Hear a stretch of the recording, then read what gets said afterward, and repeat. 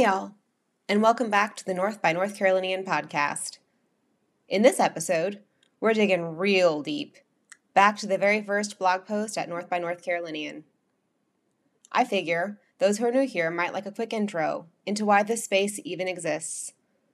And for those who've migrated with me from the blog to this blogcast, a reintroduction never hurt anybody, including me. As far as I'm concerned, we're all a little North by North Carolinian. Stay tuned to find out why. We're all a little North by North Carolinian.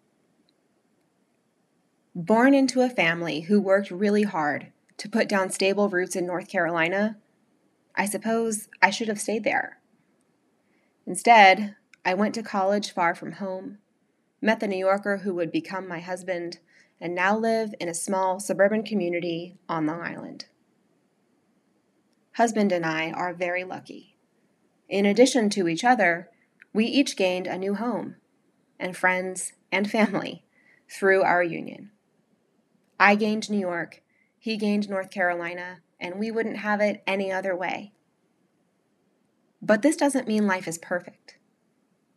I have to acknowledge that from time to time, it can be hard to live as a Southerner in the elite club of generations long Long Islanders. I miss the voices of the South, the foods, the sounds, the smells, the entire way of life, one which, through the process of assimilation, I must often hide, if not outright deny, in order to be taken seriously. I have an incredibly supportive spouse, and his family and friends have been welcoming since the earliest days of our courtship. But unfortunately, I cannot be around these loving souls all the time. Outside of this support system, the process of assimilation can be lonely and terrifying. In this environment, it's hard to find other people like me, or at least other people who are open to knowing people like me. I started to grapple honestly with this predicament about a year ago, with trusted friends, with family, in church, at work, in other writing projects, basically everywhere the topic nagged at me.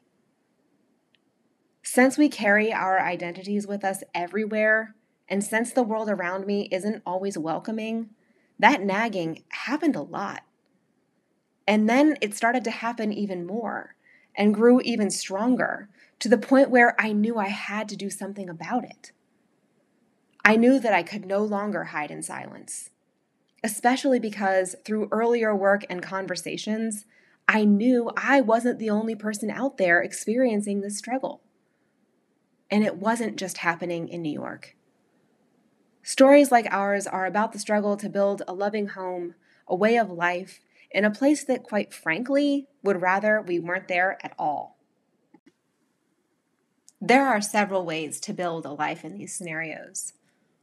1, deny everything about yourself and learn very quickly how to do life in a completely different way, in completely different words and meals and jobs and goals and expectations, and then prepare to find out that sometimes, even when you play by every rule, those around you won't see past the person they want you to be.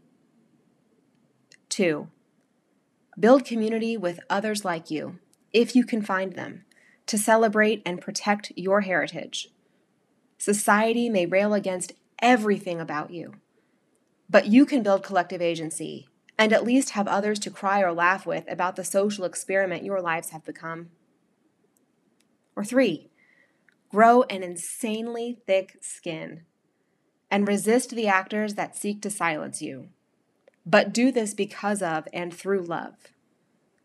Love takes a hell of a lot more strength than hate, but it also has the greatest capacity to affect change, so it's worthwhile if you can master it. Spoiler alert, I've tried 1 and 2 before. Both helped, but were more reactive than I'd prefer. I'm on to the 3rd attempt now, and that attempt is this space, North by North Carolinian. Rather than deny or simply expose the factors that have potential for harm, and many do, This space will take up the yoke of building more open-mindedness, trust, and love for others who aren't always like us. This space is dedicated to celebrating the good and different, if not altogether divergent, cultures. At a time where I desperately miss home, I feel compelled to collect the stories, recipes, music, art, and culture that speak to who I am, rather than being made to forget what they mean to me, a North Carolinian up north. At the same time, I feel compelled to lift up and celebrate what makes life up north lovely and full. There are so many stories, recipes, and pieces of culture that matter and help me create meaning here as I make my life and my home in the great state of New York. Each of these places, each of these cultures are wildly beautiful. Each of them matter, and so do their people. With this in mind, I hope North by North Carolinian accomplishes something positive, however simple it may seem on the surface. I hope it opens minds and hearts. I hope it elevates conversations.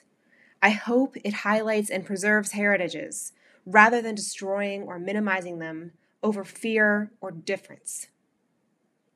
And as one small act of love and resistance, I hope it amplifies the light from many people, places, and things who seek to remind us that we all matter all of the time. Join me in the process of building a life between and as part of two cultures. May we all be brave enough to honestly examine and own ourselves, and in the process may we come to see that we are all needed, exactly as we are, exactly where we are, for as long as we choose to be there.